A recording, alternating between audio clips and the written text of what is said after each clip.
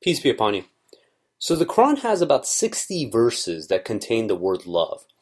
Around 40 of these verses are in regards to what God loves and what God does not love. God willing wanted to look at these verses and try to get a deeper understanding of what is it that God loves. Because as believers, our utmost priority is to basically obtain God's approval and God's love. So in chapter 2, verse 195, God tells us that He loves the charitable. And in 376, it says God loves the righteous. So in order to obtain God's love, we need to be charitable and we need to be righteous. And the answer on how we can do both is in 392. It says, you cannot attain righteousness until you give to charity from the possessions you love. Whatever you give to charity, God is fully aware thereof. So as believers, if we want to be able to obtain righteousness, if we want to be able to successfully give to charity, what we need to do is be able to give from the possessions that we love. And what this indicates is that we are putting God as a higher priority than the possessions that we have that we love. And it's a sign of character, and it shows that we're willing to forego the material possessions of this world for the greater reward that God has in store for us. And in 76:8 it reads, they donate their favorite food to the poor, the orphan, and the captive. And you think of this, that you're willing to give your favorite food, something that you would, enjoy to consume yourself. You're willing to give it away for no other reason than to please God. And look at the category. It says the poor, the orphan, and the captive. And you think about the captive, this is the individual that is considered like the lowest member of society, someone that we've exiled, they've lost their freedom, and God is telling us to give our favorite food to these people. And again, it's showing that we're doing this out of sheer conviction to please God. We're not doing it for any kind of material benefit in this world. And in 2267 it says, O you who believe, you shall give to charity from the good things you earn, and from what we have produced for you from the earth. Do not pick out the bad therein to give away, when you yourselves do not accept it unless your eyes are closed. You should know that God is rich, praiseworthy. And it's easy, from this verse, it's easy to give away something we don't want, something that we're going to throw out. They say, one person's trash is another person's treasure. But as believers, we want to give away from the things that we earn, the things that we value, the things that we cherish.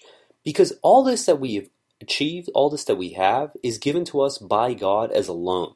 To see how do we use it. Do we use these blessings that God has given us only for our own benefit, only to hoard, to keep, for our own families, or are we sharing it with other people that we aren't related to necessarily, people that we don't have direct relations with, in the sense of only being able to do it to please God. And if we can do this, God tells us that not only will we be able to successfully give to charity, but we'll also be able to attain righteousness. And this is one of the requirements to attain righteousness. And if we attain righteousness, then we attain God's love. In 24:22, it says, those among you who are blessed with resources and wealth shall be charitable towards their relatives, the poor, and those who have immigrated for the sake of God. They shall treat them with kindness and tolerance. Do not love to attain God's forgiveness.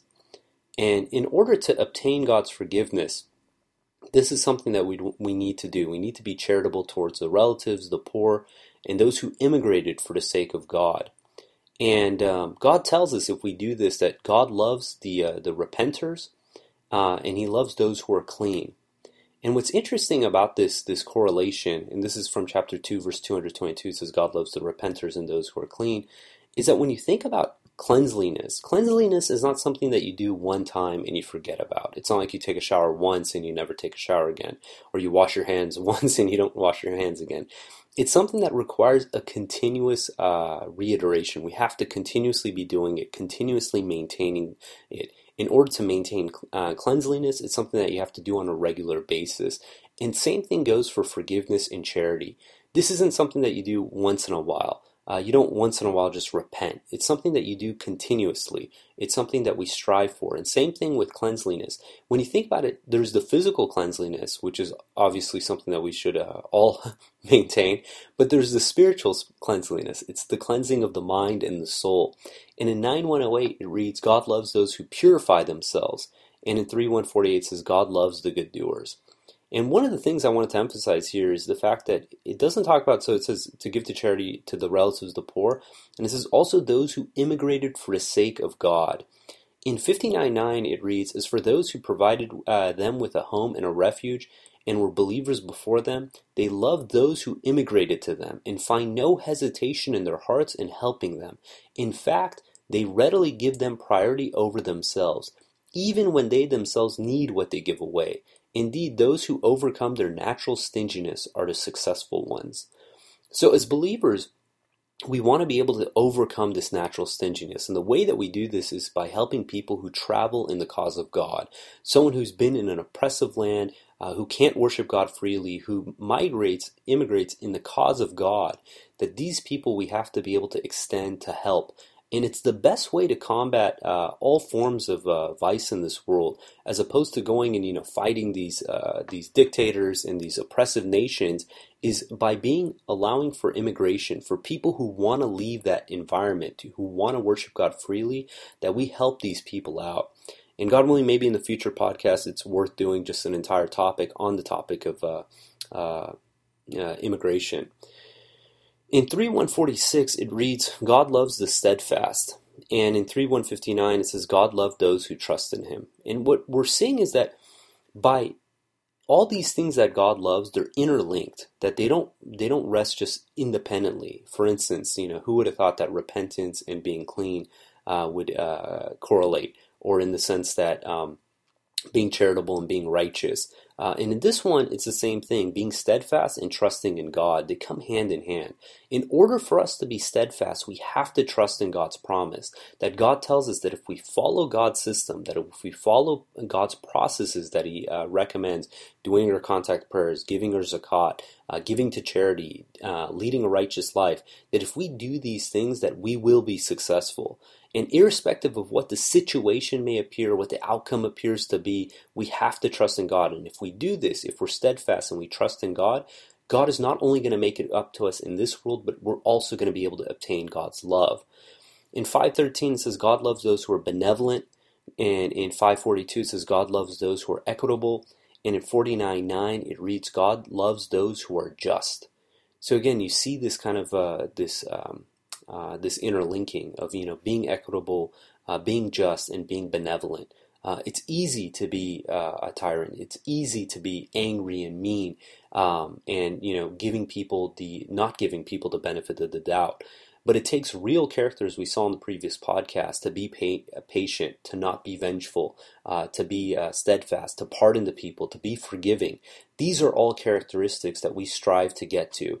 And if we can do this, again, it's saying that if you can do this, if we can obtain this, then we can obtain God's love. And if you have God's love, God is the source of happiness. God is the source of forgiveness. God is the source of well-being. God provides perfect health, perfect wealth, perfect happiness. So when we have God's love, we have everything else that we can possibly want. And the last one that I wanted to bring up is in 61:4. It says, God loves those who fight in his cause, united in one column, like the bricks in one wall. And again, this is reflecting this unity among the believers. In 2:62 and 5:69, it says, O you who believe, the Christians, the Jews, the converts, anyone who, 1, believes in God, 2, leads a righteous life, and 3, believes in the hereafter, will receive their recompense from their Lord. They have nothing to fear, nor will they grieve. And this is the truth, that if we unite ourselves with everyone else who, through the worship of God alone, by abandoning all forms of idol worship, all forms of vanity, things that basically distract us from our true purpose in this world, to worship God alone, to devote our religious practices 100% to God alone, to live a moral, righteous life, that we will have no fear and no grief. And this is God's promise, and God never breaks his promise.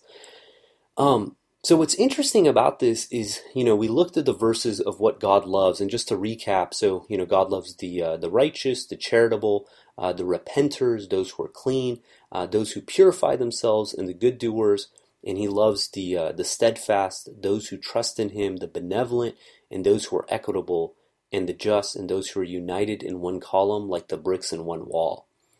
So what's interesting is that we talked about this again in the previous podcast, is that in the English language, irrespective of all the different forms of love we have. For instance, I love my spouse, I love my children, I love my dog, I love my parents. Even though the love for each one of these is different, we categorize it as the word love. In Arabic, there's numerous words for the word love. And the word that God uses in the Quran for the word love is hob, and it comes from the word habba, which means seed. And it's interesting to think, why did God select this word seed? A lot of people think of unconditional love, that it's something that basically, irrespective of the situation, there's this unconditional love. And God's love is not unconditional. God is giving us very specific conditions by which we can earn and obtain God's love. And if we're not willing to basically do these conditions, then we're locking ourselves out from God's love and God's grace. And this is a choice that we make ourselves. So when God selected the word seed, the way I understand this is that God has placed the seed in the heart of every single human being on this planet. Every human being that's going to come and every human being that's lived. And that seed that resides in our heart is up to us if we're going to nurture and grow to basically obtain God's love. Imagine a tree. A tree that produces good fruit for the farmer is going to be a successful tree. But if a tree produces bitter fruit, it's going to have no benefit for that farmer. And when God sent us to this world, He sent us with instinctive knowledge to worship God freely. And He gave us the breath of life into our souls that gives us life. Now it's up to us what we do with this instinctive knowledge and what we do with this soul. In chapter 30, verse 30, it says, "Therefore you shall devote yourself to the religion of strict monotheism. Such is the natural instinct placed into the people by God. Such creation of God will never change. This is the perfect religion, but most people do not know." When God placed submission into our hearts, we have an active choice if we're going to devote our worship practices to God alone or not. And if we choose to lead a righteous life, we choose to basically implement the good moral ethics that God advocates. And keep in mind, this is something that becomes it's innate in us to be a good person. It's a natural tendency in us to want to be just, to treat people fairly, to be a good person. They've done studies on infants, and who are months old realize that there's justice in this world. And it's pretty interesting seeing the experiments that they conduct, but you see that this is a natural instinct in the human being. So when we make the decision to disbelieve, to go against our instincts, to basically worship idols, to treat people unfairly, to be unrighteous, we're going against the instinct that God has placed in us. And in 39:22 it says, "If God renders one's heart content with submission, he'll be following a light from his Lord. Therefore, woe to those whose hearts are hardened against God's message. They have gone far astray." As believers, we have to implore God. We have to implore God to open our hearts, to allow us to accept submission, because submission is not something that you come to through just reason and logic, because there's plenty of people out there who see all the evidence, all the proofs of God, yet they fail to believe. It's because they have not implored God, they have not repented to God, and therefore God has not opened up their hearts. In 83:14 it says, "Indeed their hearts have become shielded by their sins." When we commit sins, what we're doing is we're putting shackles on our hearts from being able to receive God's message. So irrespective of whatever proof, information, knowledge, anything that we see, it's going to be falling on deaf ears. In 46:26 says, "We established them in the same ways we established you, and provided them with the hearing, the eyes, and the minds. But their hearing, eyes, and minds did not help them at all. This is because they decided to disregard God's revelations. Thus, the prophecies and warnings that they have ridiculed have caused their doom." And again, we see this that, as a believer, when we, obviously we have the hearing, the eyes, and the minds, that we're appreciative. In 1678 it says, "God brought you out of your mother's bellies knowing nothing, and He gave you the hearing, the eyesight, and the brains that you may be appreciative." So God has placed this seed into our hearts of submission. It's our duty to basically foster and grow this seed, to provide it with the right nutrients, being righteousness, repentance, charity, to grow this seed, to produce good fruit.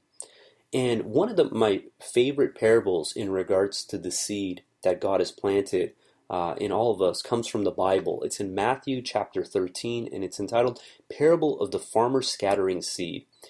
And Jesus says, so this is from chapter 13, it says, "Listen, a farmer went out to plant some seeds. As he scattered them across his field, some seeds fell on the footpath, and the birds came and ate them. Other seeds fell on the shallow soil with underlying rock. The seeds sprouted quickly because the soil was shallow. But then the plants wilted under the hot sun, and since they did not have deep roots, they died. Other seeds fell among thorns that grew up and choked out the tender plants. Still, other seeds fell on fertile soil, and they produced a crop that was 30, 60, even 100 times as much as they had been planted. Anyone with ears to hear should listen and understand." His disciples came and asked him, "Why do you use parables when you talk to the people?" He replied, "You are permitted to understand the secrets of the kingdom of heaven, but others are not. To those who listen to my teachings, more understanding will be given, and they will have an abundance of knowledge. But for those who are not listening, even what little understanding they have will be taken away from them. That is why I use these parables. For they look, but they do not really see. They hear, but they do not really listen or understand. This fulfills the prophecy of Isaiah that says, when you hear what they say, when I say, you will not understand. When you see what I do, you will not comprehend. For the hearts of these people are hardened, and the ears cannot hear, and they have closed their eyes, so their eyes cannot see, and their ears cannot hear, and their hearts cannot understand, and they cannot turn to me and let me heal them." And how much of these parables, like this statement, it just corresponds perfectly with the Quran. In 7:179 of the Quran it reads, "We have committed to hell multitudes of jinns and humans. They have minds with which they do not understand, eyes with which they do not see, ears with which they do not hear. They are like animals, no, they are far worse. They are totally unaware." And again in 22:46 says, "Did they not roam the earth, then use their minds to understand and use their ears to hear? Indeed, the real blindness is not the blindness of the eyes, but the blindness of the hearts inside the chest."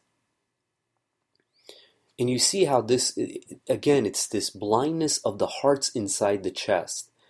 That God has put this seed into our hearts.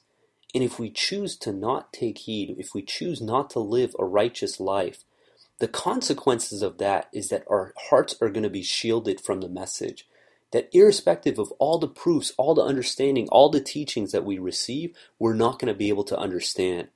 In 8:21 it says, "Do not be like those who say we hear when they do not hear. The worst creatures in the sight of God are the deaf and dumb who do not understand. Had God known of any good in them, he would have made them hearers. Even if he made them hearers, they still would turn away in aversion." So the parable in chapter 13, verse 16, it continues from the Bible. "But blessed are your eyes because they see, and your ears because they hear. I tell you the truth, many prophets and righteous people long to see what you see, but they didn't see it. And they long to hear what you hear, but they didn't hear it. Now listen to the explanation of the parable about the farmer planting seeds. The seed that fell on the footpath represents those who hear the message about the kingdom and don't understand it. Then the evil one comes and snatches away the seed that was planted in their hearts. The seed on rocky soil represents those who hear the message and immediately receive it with joy. But since they don't have deep roots, they don't last long. They fall away as soon as they have problems or are persecuted for believing God's word. The seed that fell among the thorns represents those who hear God's word. But all too quickly the message is crowded out by the worries of this life and the lure of wealth, so no fruit is produced. The seed that fell on good soil represents those who truly hear and understand God's word and produce a harvest of 30, 60, or even 100 times as much as they had been planted. And again, you see this perfect correlation with these verses from Jesus' parable in the Quran. Jesus talks about those who basically, let's see, what's the first one? It says, blessed are those. They long to hear, but they didn't hear. And we read about those verses. In chapter 2, verse 265, it says, the example of those who give their money seeking God's pleasure out of sincere conviction is that of a garden on high fertile soil. When heavy rain falls, it gives twice as much crop. If heavy rain is not available, a drizzle will suffice. God is seer of everything you do. And you see how that corresponds perfectly with, it says, the seed that fell on good soil represents those who truly hear and understand God's word. That if you have the slightest bit of good in any of us, that God will bring it out. That all it will take is a drizzle of God's proof, of God's message. And that's all it's going to take to open up our hearts. We see that in another example, it says the seed on rocky soil represents those who hear the message and immediately receive it with joy. But since they don't have deep roots, they don't last long. They fall away as soon as they have problems or are persecuted for believing God's word. And God tells us about the fair weather friends in chapter 29:10. It says, among the people there are those who say, we believe in God. But as soon as they suffer any hardship because of God, they equate the people's persecution with God's retribution. But if blessings from your Lord come your way, they say, we were with you. Is God not fully aware of the people's innermost thoughts? And what this is saying is that these are people who believe, but then the second that they suffer persecution, they equate the people's persecution with God's retribution, and they revert back, as opposed to being steadfast, as opposed to trusting in God. God tells us about the individuals who they have no roots. Let's see if I can find that one again. It says no roots. Yeah. So 20. This is Matthew 13:20. Says the seed on rocky soil represents those who hear the message and immediately receive it with joy, but since they have no deep roots. And twice in the Quran we hear about people who have no deep roots. One is in chapter 63 verse 4 when it's talking about the hypocrites. It says, when they see you, you may be impressed by their looks, and when they speak, you may listen to their eloquence. They are like standing logs. Standing log it has no roots. They think that every call is intended against them. These are the real enemies. Beware of them. God condemns them. They have deviated. Without strong roots, without a foundation, it's easy to be toppled over. In the Quran in 14:24 through 26, it talks about truth versus falsehood. It says, do you not see that God has cited the example of the good word as a good tree whose root is firmly fixed and its branches are high in the sky? It produces its crop every season as designed by its Lord. God thus cites the examples of people that they may take heed. And the example of the bad word is that of a bad tree chopped at the soil level. It has no roots to keep it standing. And this is the problem with people, with individuals who basically come into the message but don't have those deep roots, that deep understanding. Because the second that they face any kind of persecution, hardship, confrontation, they revert. And this is something that as believers, by doing the good deeds that God recommends for us, it's going to grow our understanding, because God is the one who provides us with the right understanding. God is the one who allows us to see the right understanding. The next parable is also from Jesus. It's in the same chapter, and it's the parable of the wheat and the weeds. And the correlation between this parable and the verses that we read is very striking. It says, here's another story Jesus told. The kingdom of heaven is like a farmer who planted good seed in his field. But that night, as the workers slept, his enemy came and planted weeds among the wheat, then slipped away. When the crop began to grow and produce grain, the weeds also grew. The farmer's workers went to him and said, Sir, the field where you planted the good seed is full of weeds. Where did they come from?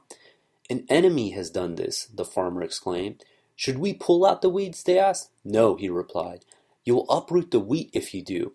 Let both grow together until harvest. Then I will tell the harvesters to sort out the weeds, tie them into bundles and burn them, and to put the wheat in the barn. So the same thing is happening in this world. God produced all the seeds in this world, and some people, they turn into weeds. What ends up happening is, as opposed to uprooting these individuals, God is allowing all of us to grow. And on the day of judgment, When all our good deeds are going to be brought before us, God is going to sort us out between the believers and the disbelievers. And God tells us in chapter 79, verse 1 and 2, it talks about, the title of the chapter is called The Snatchers. It says, the angels who snatch the souls of the disbelievers forcibly, and those who gently take the souls of the believers joyfully. And you think of this, as we grow and develop our souls, and if you take the example, the parable that, our bodies, our souls are producing fruit. That fruit is our good deeds. When a fruit is ripe, it comes right off the vine. And if a fruit is not ripe, you have to tug at it and pull it out. And it's the same thing that we see, that the people who lead a righteous life, at the time of death, they'll easily let go of their bodies because they've fully grown and developed their soul. Someone who has not grown and developed their soul at the time of death is going to be clenched onto their body, this physical asset, and thinking that by letting go of this that they're lost. In 693 it says, who is more evil than one who fabricates lies and attributes them to God? Or say, I've received divine inspiration when no such inspiration was given to him. Or says, I can write the same as God's revelations. If only you could see the transgressors at the time of death. The angels extend their hands to them, saying, let go of your souls. Today you have incurred shameful retribution for saying about God other than the truth, and for being too arrogant to accept his revelations. And to continue on, in chapter 75, verse 21 through 35, we read about the individuals that at the time of death, what happens to them, that they basically, because they haven't grown and developed their soul, that they're so attached to this physical world, that they're going to have real difficulty coping with the hereafter. It says, indeed you love this fleeting life while disregarding the hereafter. Some faces on that day will be happy, looking at their Lord. Other faces will be on that day miserable, expecting the worst. Indeed, when the soul reaches the throat and is ordered let go, he knows it is the end. Each leg will lay motionless next to the other leg. To your Lord on that day is the summoning. For he observed neither the charity nor the contact per salat, but he disbelieved and turned away. With his family he acted arrogantly. You have deserved this. Indeed, you have deserved this.